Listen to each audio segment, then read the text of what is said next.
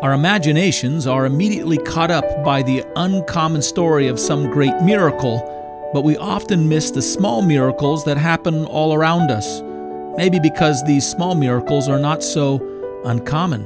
Hello everyone, I'm Joel Van Hoogen, and this is The Bread of Life. This program is brought to you by Church Partnership Evangelism. To learn about our reach around the world, go to traincpe.org. And to learn about our missions fellowship in Boise, Idaho, go to breadoflifeboise.org. Our study today is taken from the first verses of 2 Kings chapter 6, and the case of an incidental miracle in which Elisha helps a man repossess an axe head that he's lost through a small miracle. In our story, the school of the prophets are living near Jericho. They've decided that they don't have enough room for where it is that they're meeting together. There were 3 different locations where the prophet would come and he would give instruction to a group of men that were learning and gathering instruction in order that they might go and declare the word and God's truth to the people of Israel. Also, because these were the strategic places where Elijah taught and where these individuals who had established themselves as wanting to be the faithful ministers of God's truth to the nation of Israel, this was a place where other people in the nation who had decided that they wanted to separate themselves from the idolatry that was predominant in the land of Israel at that time, when they wanted to come for instruction, when they wanted to come to receive instruction during festival seasons or holy days in the Judaic system of Israel, that they would come to these places to be instructed. And so at times, and particularly in certain seasons, it was a pretty crowded place. The effect of that instruction of Elisha was impacting the nation in such an extent that there were more and more people coming for that instruction to teach the word, and more people coming to receive that instruction and to worship in these places during these holy days or festival days in the Judaic system. And they were running out of space. They're running out of room. And so these young prophets discuss the possibility that possibly they need to make a bigger place for themselves. Go to another location. They suggest going down closer to the Jordan River. There are trees down there, and even in this spot, it might be a little bit more idyllic for them.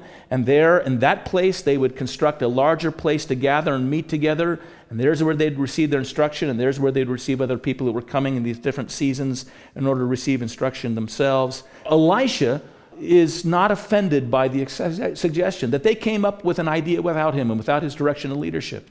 I think he appreciates. He says, go and do that. Now, the wonderful thing is they weren't going to do anything that he didn't approve of, and so they sought his approval, but he was more than happy to give his approval. So they're about ready to take off, but then they're not happy to go by themselves. They want him to go with them. They enjoy his company and his fellowship, and so they ask Elisha to come along with them for this affair. They'll do all the heavy lifting, they'll do all the cutting, they'll do all the constructing, but as we'll learn here, Elisha will have his own important contribution to make as well. While cutting down the trees for this new building, the axe head of one of the men slips off and falls into that deep river. Apparently, they didn't have a real easy way of securing iron axe heads onto the handle, because actually in the book of Deuteronomy, there are laws that were made for individuals who accidentally killed somebody when they were swinging around an axe head. You know, if it slipped off and it killed somebody that was accidental, there were cities they could run to for protection when the family was trying to get retribution against them. So it wasn't uncommon, I guess, to lose your axe head. And fortunately, this one didn't embed in somebody's head, but it did find its way into the Jordan River. The Jordan River is particularly deep in the region of Jericho, and particularly muddy, and it's been lost. This individual is quite upset. He cries out and explains that it's been borrowed. The word borrowed there, by the way, is literally begged. He's not saying that he borrowed it from somebody. He's basically saying that it's irreplaceable. He got it in his poverty. Somehow it was gifted, or it came into his possession, even though he didn't have the means to purchase it. And now that it's lost, he still doesn't have the means to replace it. And these were kind of expensive tools. It's also very likely that this was the only axe head that these individuals had together. And so work has stopped. Their plans have been waylaid because of this tragic event in which the axe head has fallen into the river Jordan. Elisha asked where it fell. They take him to the place. He goes and he cuts off or breaks off a branch from a nearby tree, or pulls up a little sapling, could be the word for it as well, and he throws in the very spot in the Jordan River where that axe head had fallen in. Some people suggest that he took it and made a little point of it, and he just shoved it down in the water like a little point down depths of water, and then he just kind of pulled up on the end of it. And axe head, I think that's actually scientifically impossible, right? To use a little branch and twig and pull up an axe head in the bottom of it by piercing the place where it secures onto the handle. More likely it floated, like it says here. Or King James says the axe head swam. It comes to the surface. Elijah says to the man, reach out your hand and pick it up. Take it back into your possession. I guess get back to work. Let's get back to work. And so ends our story. So here's our first lesson. It's a great story. And the first lesson is this. God is a God of small and incidental miracles. God is a God of small and incidental miracles. Of all of the miracles of Elisha, this one seems to be the least necessary, the least significant overall in its effect. It doesn't stand out in the magnitude of the man who was just healed of leprosy.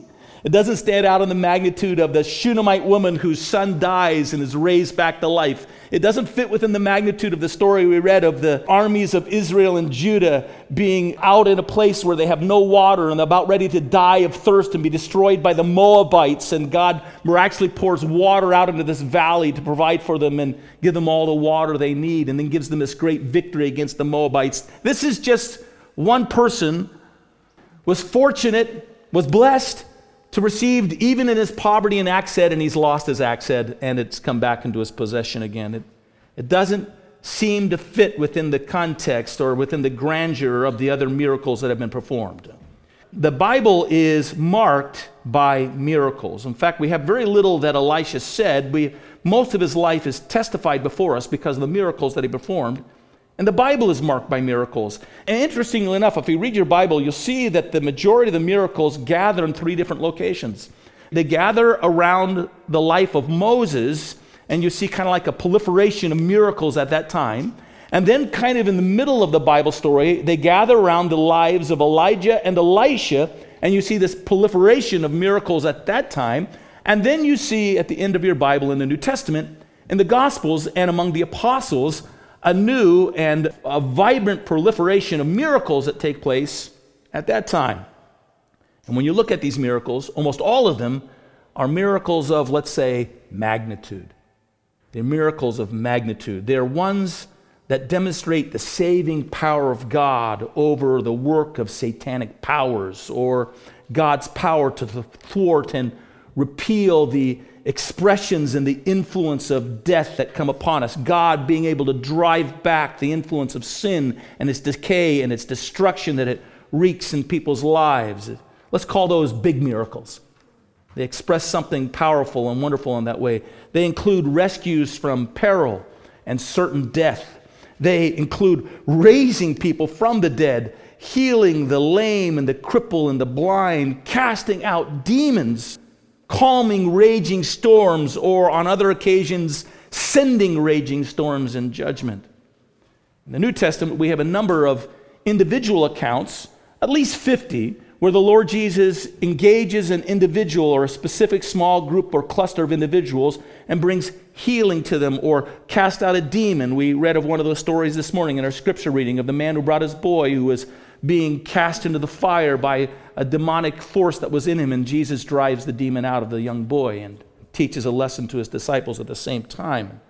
You have about 50 of these accounts within the New Testament, but at the same time, you have at least 18 references to mass miracles that the Lord Jesus performs, where we're not told who the individuals were, and we're given the idea that it didn't just happen in some isolated occasion for one person here or another person here or a small group here, but it's a miracle, it's a session of miracles that take place. Matthew 4, verse 24 is one of these examples. I'll read you a few of them to you. Here we read that they brought to him, speaking of Jesus, all sick people who were afflicted with various diseases and torments, and those who were demon-possessed, epileptics and paralytics, and he healed them. Mark 6, verses 54 through 56, we read this. And when they came out of the boat, this is the Lord Jesus coming off the Sea of Galilee, immediately the people recognized him, ran through the whole surrounding region, and began to carry about on beds those who were sick to wherever they heard he was. Wherever he entered, into villages, cities, or country, They laid the sick in marketplaces and begged him that they might just touch the hem of his garment. And as many as touched him were made well. Now look, there's like 18 of these different episodes where we see this mass healing that takes place. Luke chapter 9, verses 11 and 10 says this. Then he, the Lord Jesus, took them and went aside privately into a deserted place belonging to the city called Bethsaida. But when the multitude knew it, they followed him, and he received them and spoke to them about the kingdom of God and healed those who were in need of healing. See this again and again.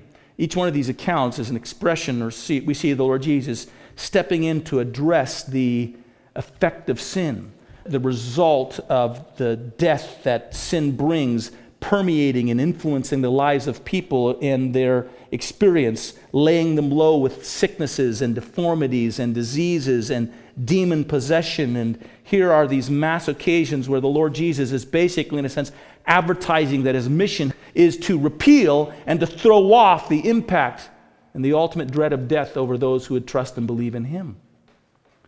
But then in the Gospels, you have just a few occasions, in which you have these incidental miracles, what we'll call the small miracles, that are addressing inconveniences, they might say. They're not matters of demon possession. They're not matters of disease. They're not matters of death. They're just moments when some inconvenience has arrived and the Lord Jesus provides some miraculous intervention to deliver that person from that inconvenience. In fact, the very first miracle we read that Jesus performed was one of those kinds of miracles. There's a wedding feast that's going on, and an individual has not calculated properly how much wine he needs to provide for his guest, and he runs out of wine, and that's an embarrassment. I mean, it's unfortunate. Most of us have experienced or been to weddings when something embarrassing has taken place. It's actually okay. It makes a better story later on in life, but this somehow was a problem, and the Lord Jesus' mother, maybe she was the one who was given the responsibility to make sure that everything was in place, comes to the Lord Jesus and declares this difficulty and challenge they have, and the Lord Jesus turns, we know the story, he turns the water into wine to provide for the people in that place. There's another story. There's actually two other miracles I think of along these lines. The disciples are out fishing. It's at the very beginning of Christ's earthly ministry. They're out fishing, and they've been fishing all night long, and they had no success whatsoever, which, by the way, I don't think is an unusual story for fishermen. I'm thinking that this happens on various occasions, that every person who's a fisherman has experienced not having success in the venture, and they've not been successful. They've come in from the end of fishing all night long, and that morning, the Lord Jesus, a crowd is gathered right where they brought their boats, and the Lord Jesus preaches from that spot while they're in their boats to the crowd that's gathered. And when the Lord Jesus is done preaching, he turns around to Peter and says, "Hey, push your boat back out into the water and throw your nets in again." Peter says, "Lord, we've fished all night long without any success, and just do it, Peter." So Peter pushes his boat out on the water. Now, this isn't necessary. This is not something that has to take place. He throws his nets in the water, and they're filled with fish. The Lord Jesus demonstrates a power to him in that incidental moment. Bread of Life Radio is a represented ministry of the International Mission of Church Partnership Evangelism and the Bread of Life Fellowship of Boise, Idaho. To learn more about our work around the world, go to cpeonline.org or traincpe.org. And to learn more about our local fellowship, go to breadoflifeboise.org. Your financial gifts make possible this ministry and our work to make disciples of Christ among the nations. Until the next time, may God bless you.